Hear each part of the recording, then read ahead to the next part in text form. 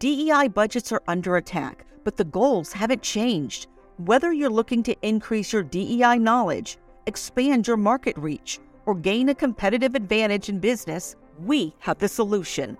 TDM Library is your single source for expert-curated DEI resources, strategies, and solutions, all designed to help you transform your workplace culture and be a more effective contributor. For $9.99 per month, you get access to our searchable subscription-based digital library. There, you'll find articles, practical how-to guidebooks, podcasts, award-winning microvideos, and more than 700 Q&As designed to help DEI practitioners, thought leaders, and executives create a more inclusive workplace. Whether you prefer to listen, watch, or read, we have the resources for you. TDM Library goes beyond the basics to dive deep into topics such as inclusive language, the business case for DEI, talent acquisition, and C-suite engagement. For less than the price of a sandwich, you get access to our library of more than 1,000 pieces of original, expert-curated DEI content. Join today and get your first 30 days free. Get your library card now at tdmlibrary.thediversitymovement.com.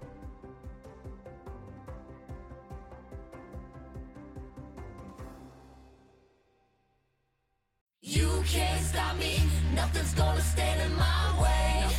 Nothing. I'm gonna fly higher. You're listening to the Donald Thompson Podcast. I'm Jason Gillikin, CEO and executive producer at Earfluence, which produces this podcast. And today, we're going to share something that's a little different. Just about every day, Don gets asked for coffee or a virtual coffee from rising entrepreneurs so they can ask him advice on how to grow their companies or if their ideas have value. And even though he has no time for it, he quite often says yes. Well, we recorded one of those conversations with Malik McCray, CEO of Simpliworks, who graduated from NC State with a BS in Business and Management entrepreneurship focus in 2019. Malik's business is off and running, and he has some great questions for Don on how to take the next step in growth. Here's your host, Donald Thompson. Just introduce yourself, your background, your company, and then just fire away, man. And however I can help, I'm happy to do. Absolutely. I appreciate it. So, of course, my name is Malik. I graduated from NC State with a business entrepreneurship degree.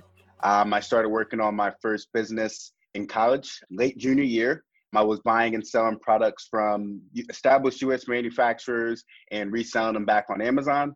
So it was a pretty passive business that I was able to build while in college. So as I grew that business, that first year, I really started to see some of the challenges with those growing pains. So it was one of those things where it's like, okay, how can I grow my business with the limited capacity that I do have? So as I started working to expand that, and I was also working with some services, some other brands and things like that, I realized that what I was doing wouldn't scale as far as promotion goes in Amazon selling. So I started working on a technology solution with some co-founders. I rounded them up with diverse talents, and say, hey, how can we program this understanding into a software solution that can reach, more people, more businesses, and create that similar type of impact? So for the last 10 and 11 months, we've worked on this software play. We developed a 3-step advertising solution. So someone with no experience promoting products on Amazon can come in and seamlessly deploy scalable advertising campaigns in just 3 steps. For a small business, it's a great value add, being able to, really expand your team size without adding the additional overhead. But for an enterprise, that has hundreds or thousands of products sometimes, it really helps them get over that human capital constraint that comes with product promotion. And really that's how we got here today. So I'd love to ask some questions around that, but, more specifically, where I think my questions are going to come are in thought leadership. That's one of the key things that, I admire about you and kind of how you approach content and that strategy. And I know it's important, especially when you have these new and disruptive ideas, to communicate them. And that's really where I think my questions are going to come during this call. No, I appreciate the background on your business. And I think it's timely, number one, because with the pandemic, with the change in the way commerce is continuing to go, any insight and value add in and around e-commerce right, is going to put you in the right discussion with all types of businesses, because people are very much constrained, obviously, with getting people into a store today. Right. So I think your timing is good. So fire away. How can I help? Yeah, absolutely. Absolutely. So more specifically on the thought leadership, one of those things that I personally, struggle with is, okay, you have these ideas that you want to communicate. It's not necessarily you're facing imposter syndrome per se, but it's like, one, is there enough credibility to present some of these concepts publicly, for example, on LinkedIn? And is there a specific type of stance that you should take when you're, an earlier entrepreneur, first-time founder even? And how would you recommend kind of approaching communicating your ideas to a public audience? Yeah, so I think it's a great question. One of the things that I found is there's different ways that you can jump into a swimming pool, right? You can dive all in, or you can dip your toe in the water and you can gradually get fully submersed. And so one of the things I would start with, again, why you started your business, why you picked the market that you're in, what you're learning about that market, and then what are some things that you're continuing to read and refine? What other sources of information do you intake that you then can share? And that's number one. And that allows you to get started. Because the biggest thing in developing your own personal brand is developing the confidence to share an opinion, independent of what people may or may not think about that opinion. It's not really about the audience in the beginning. In the beginning of developing thought leadership content, it's about learning what you believe. That's right. That's right. The sharing of what you believe is a secondary component. What do you believe? What do you think? What do you forecast for the future of business? And putting yourself out there is a courage and a confidence issue. But both those things can be learned by dipping your toe in the water. The other thing I would say is that you should become, in general business, a curator of other content that's good, and be very simple. If you like something that someone shares on LinkedIn about leadership, about entrepreneurship, about business, about the economy, comment on it, like it, share it. Become a source within your network of somebody that identifies other good content. Absolutely. That sounds good. That sounds good. Yeah, it's definitely something that I plan to get more engaged in, and starting to do some of that, those micro things, commenting and things like that. But it's taking a stance. I think that's the key takeaway there. Take a stance on some of these concepts, especially when you don't and you see them, start to actually happen. You're like, well, should have taken that stance. That's exactly right. So when it comes to networking with some of these, thought leaders, getting involved with them, whether it's through webinars, whether it's on their comments and things like that, how do you approach, opening some of those dialogues other than just going out there and doing it, which is what we're doing here? But how do you recommend, opening up some of those dialogues so that you are immediately a value add to this thought leader or, influencer? One, people love compliments if they're sincere. Right? I mean, so if you read something from, in fact, there's a book called Crossing the Chasm by Jeffrey Moore. And this is an oldie but goodie in business, right? This book was written probably 20 plus years ago. And Jeffrey Moore was one of the first powerful business kind of thought leaders of, this new economy, if you will, this digital space. But anyway, one of my colleagues, Kurt Merriweather, read something where Jeffrey Moore was talking about innovation in diversity and inclusion. He reached out to him. He sent the article to me. We both comment on it. We liked it. It was good stuff in thinking about diversity, equity, inclusion as a point of innovation. We then reached out to Jeffrey to see if he'd be on one of our podcasts. And he said yes. Wow. Here's the thing. Most people don't actually ask. Most people don't actually ask where there's a mutual benefit between the thought leader and you as the recipient. So guess what? If when Kurt interviews Jeffrey, right, he's going to get more time with somebody that we admire. Right. We're going to create the podcast, then we're going to promote it. That helps Jeffrey's consulting business because he's still got to earn a living. Right? He doesn't make all of his income from writing books and saying smart things. He has a consulting business. where he goes in and he works with clients. And so if through our promotion engine, we promote what he does, we're both having a win-win situation, and there's value to that. Right? Now, if Kurt didn't ask if he'd be willing to engage with us deeper, we would have never known. So it started from, we commented on something that he wrote. We liked it. It was authentic. We thought it was smart. We complimented him. It was authentic. We believed it. And then Kurt was strong enough, courageous enough just to ask, hey, listen, would you be willing to have a 15-minute dialogue and talk about some of the things we're doing? Maybe we can help each other. And he said yes. Now, sometimes people say no. Sometimes people ignore you. It doesn't matter. It just means put yourself out there and try. But the key is authentic, because a lot of people will link with you on LinkedIn. They'll forward your stuff, and then they're immediately calling you to sell you something. Immediately. That's not a digital relationship built on real connectivity. It's based on you being a number, and nobody really likes that. So we can all kind of tell when there's potential authentic opportunity for synergy. And I typically respond to those. And just like in your case, you and I met, I was on a webinar, I think Gabriel Gonzalez, is that right? Yes, that's right. Invited me to come and speak to an entrepreneur accelerator class. I was happy to do it. I shared some ideas. You reached back out and said, hey, listen, what do you think about getting a few more minutes? I've got some specific questions. My answer was yes. It might take a few weeks, but I'm happy to do it. Right. And then you and I are developing a network, and now our networks are there to help each other.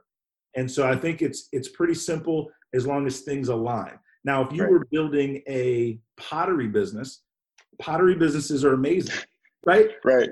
You're building an e-commerce digital business, a tech founder. These are things I'm interested in. So me and you knowing each other can have value now or in the future. So I said yes. Right. It's a great response. Thank you. And I'd love to switch gears there, and move more into that technology focus. So one of the challenges that we faced when we're bringing the solution to market is similar, you think about self-driving cars, how they first entered the market. People were a little bit wary about, handing over their lives really to technology. And one of the things that we're asking is for these businesses now to hand over their entire promotion to technology, and it's a kind of a change of practice, change of behavior, in what businesses typically do. So could you provide any type of insight into maybe, even if you had instances there when you brought disruptive technologies to a new market, how did you approach that education process? Or is it something where you just got to find the customers that are ready to adopt early? Now, it just so happens you should read Jeffrey Moore's book, because Crossing the Chasm is really good, because it talks about how to take technology and find those early adopters. Is one of the key things in there. But one of the things that I would also recommend is start with businesses that, I don't want to say don't have any other choice, but that are looking for innovative ways to start and do free trials, case studies. Because you've got to figure out a small way to pilot something before somebody is going to fully trust what you're doing. Right. So instead of going after a client and saying, look, this is how we can take over your whole stack of e-commerce. We're expert in Amazon. We're going to take you to the moon. They're like, yeah, sounds good, but no. Right? Yeah, absolutely. Versus, right, hey, listen, what's an underperforming product that you have that you'd like to think about a different way of taking it to market on Amazon? We'd love to test out our new technology with you on that. Pilot, test, proof of concept are words that I think should live within your marketing. Right. In my case, Amazon has all different kinds of products. On Amazon, the business was started with books, right? So you can find a lot of authors that are launching their books and leverage that as a product to get started, and then show technology companies or other clients other types of products over time. Just like Amazon evolved from selling books to selling widgets to selling baseballs to selling vacuum cleaners, selling washing machines. The book is a physical product with a target audience based on genre. and you have a lot of authors that need exposure for their books, but you're rinsing and repeating your system. Mm-hmm. So you want to find products that you can work with people on that are easy for them to adopt your portfolio, that the barrier and the fear level is lower, and then test your success story, and then you can move it to other products easier. Okay. That's actually an interesting approach. Thank you for that. Yeah, I have a follow-up question around that. So one of the challenges I think when it comes to targeting low-hanging fruit versus targeting our ideal customer, so you touched on something there, which is actually very in line with how we see our solution. 80% of product catalogs are going unpromoted. So you talked about those underperformers. Why are those underperformers not performing? A lot of times they're just not worth promoting relative to their best performers or top 20% because the return is not worth the resources that are going to go into it. Yep. But with that in mind, we found that our ideal customer and a customer that's seeing the quickest adoption is going to be at an enterprise level. But those sales cycles often can take a lot longer, and the deals that we do have, the pilots we do have, are warm. So when it comes to balancing, the right customer versus customers that can validate your solution, lower hanging fruit there, how might you maybe recommend navigating that environment? Yeah, I think, a couple things. Finding the ideal customer is something that's taught in business schools all the time, entrepreneurship programs, and makes perfect sense. Unless you die while you're trying to sell it. Right. Exactly right. So if you're dead, it doesn't really matter. Right. So my thing would be, how can I prove my process? Then my ideal customer is anyone that allows me to prove my concept and process, and then over time march through the kind of the corporate hierarchy for that enterprise client. The other thing that is interesting with larger clients is, again, I'm going to restate this. People are not going to choose a new upstart for something that is going to get them fired. Right. It's not going to happen. Right. People will choose a new upstart when they're chasing something that's innovative. So you might want to portray your e-commerce play with Amazon tools as a testing platform for new and innovative ways to sell products on Amazon. Now that person that is that buyer that needs to now move more product in that e-commerce platform is like, you know what? I always need new ideas. I've got 5 products that are struggling, 2 products that are in beta. Here's some things that I want to test and try. I'm willing to put $5,000, $10,000 into working with these young folks in their new way of thinking about e-commerce marketing with Amazon. Changing the narrative. Changing the messaging and the narrative. Right. That is very important. Now, to you, what do you care? What do you care if you're a testing platform or a pilot platform if your ideal customer is now bringing you into the fold? And so a lot of time, our messaging of what we are, who we are, what we do is misaligned with the fear and the risk and the reward motivation of the person we're trying to convince. And that's what you got to align your messaging with the person that you're trying to convince. Right. That's good. I love when you give these responses, because I'm always looking for follow-up questions, and it's you answer them so well. So I appreciate that.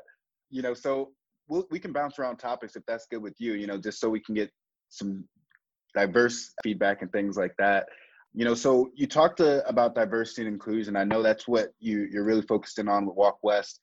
So how do you see that mission changing, not necessarily with Walk West, but on a national scale and even a global scale over the next 2 to 3 years? When you see the protests, the Black Lives Matter protests, you're starting to see a lot of these new movements coming up. How do you see things changing over the next few years regarding the public perception over minorities and different groups like that? Is there anything that's very macro that you see changing? Yeah. So let's look at it from a business lens versus just a social lens. So Okay. the CEOs that I'm talking to want to understand how to incorporate diversity, equity, and inclusion into their talent acquisition programming. CEOs that I'm talking to want to understand how to create diversity, equity, inclusion programming into their marketing and messaging programming. Because the demographics of the United States are changing, and that doesn't matter whether you're a Democrat or Republican. That's just Right. fact. Right. If the demographics of a nation are changing and you're doing business in that nation, then you have to have a multicultural language skill set that is not there today in many companies. So companies are looking for people that can link the emotive and the economic drivers around DEI. So what I see in the future is that those that can incorporate diversity, equity, inclusion as a part of their brand mix, as a part of the D&I of how they do business, are going to align with what people call the triple bottom line. Right? And that triple bottom line has to do with social, right, environmental, and financial. Right? So that full sustainability of an organization is real. Right? And so therefore that trend is what some people ask me all the time, is DEI going to be a fad? And I said, well, let's not think about it like that. Let's think about generationally, do Generation Z people want employers who are socially conscious and fiscally conscious and environmentally conscious? The answer is yes. Therefore, because DEI is a part of that, it's not going to be a fad. What is loudest are the people in power currently that are resisting a change to the future. Do you remember when people thought that rap music was going to be a fad? I do. Now it's 60% of all music consumed. With something that starts out as a fad, moves into a trend, and then becomes a part of the cultural fabric, you can either be on the front end and a leader and adopt it and win, or you can be a spectator.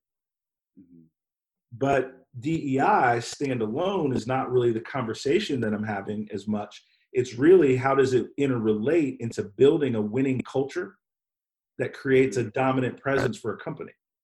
Right. I agree. I like that a lot. Yeah. And that, that gets me thinking kind of around, you're seeing it in the investor landscape as well, that these companies are investing into, those benefit corps that are focused on triple bottom lines and actually getting better returns. So now it's not just do the right thing. Now it's these businesses are making you more money too. Right. It's when you're pitching your business, like, you have to have in your pitch deck how you're going to help people, profit, and planet. Right. All three. Right. And get legs. And to your point, it's now becoming statistically relevant in terms of those companies that think about that triple bottom line are becoming more successful. I agree. And I think we have maybe time for one more question here. So I have a question around raising capital, specifically in this area. Really hard. Yeah, trust me. I've been experiencing that. It's really hard. Right. Especially wait. Here's your next question. Raising capital as a person of color. It's even harder. It's great. Wait. Raising capital as a person of color in a pandemic. It's really, really, really hard. All but forget about it, Yeah, it's definitely changed our perspective and kind of how to approach it, and we've gotten good leads, but, it feels like we get to these points and the finish line just keeps moving. It's like, okay, I want to see this. And we do that and a little bit more. And it's like, well, I kind of want to see this. One, is that common, moving the goalpost? And is there something, is there a preventative measure that maybe, you would recommend founders to kind of consider when they're having these investor talks and thinking about how can we shorten time to cash? Yeah. A couple things come to mind. One, when people continually move the goalpost, it's a polite no. Right? You just got to be careful of whether or not people want to see some. See, the way you ask the question is a little different, or the way I would answer the question. If somebody keeps moving the goalposts, that's a polite no. If somebody says, when I see these 2 or 3 things, I'm willing to invest at this amount. Mm-hmm. And that's a requirement for them to be a part of your vision. Right. That's different than them saying, hey, keep in touch, really love what you're doing. Hey, when you do X, Y, Z, like, call me back. I really want to take another look. Right. That's a polite no. Right? Somebody that's serious in their intent, right, will say, you know what you're doing, like you guys as a founding team, like you all as a founding team, excuse me. And I need to see these couple things before I can really take things to the next level. Mm-hmm. Right? And then your follow-up is, okay, when we do these things, right, is a check forthcoming. Right. And you want to make sure that you're doing their time to cash in the investment space is still a function of the number of people that you talk to so that you continue to hone your message. You're only looking for, if you're in the angel round, still in that seed round before venture, I don't know your complete business, but let's say, how much money are you trying to raise? Let me ask that. 500,000. Yeah. So you're still in the seed round, like perfect. Because I've experienced in that space, right? If you were saying I'm trying to raise 50 million, I'm probably not, I've never done that. But $500,000 different things is in my swim lane. It's a function of talking to enough people that believe in you and your vision, right? And when you do that, you're only looking for a handful of people that believe in you and your vision. It's not, you don't need 100. Right. 500,000 is 10 people that can write a $50,000 check. Mm-hmm. 5 people that can write a $100,000 check. Right. So the numbers aren't insurmountable. And when you do talk to people and they tell you no, the biggest learning is why not and why not now. And you ask them to be as truthful as possible so that you can learn. Right. So that you really take it on the chin, but that you can learn. Mm-hmm. And go forward from there. So Malik, I've enjoyed it, my friend. The questions were great. Hopefully they were helpful. No, these are great responses. Thank you.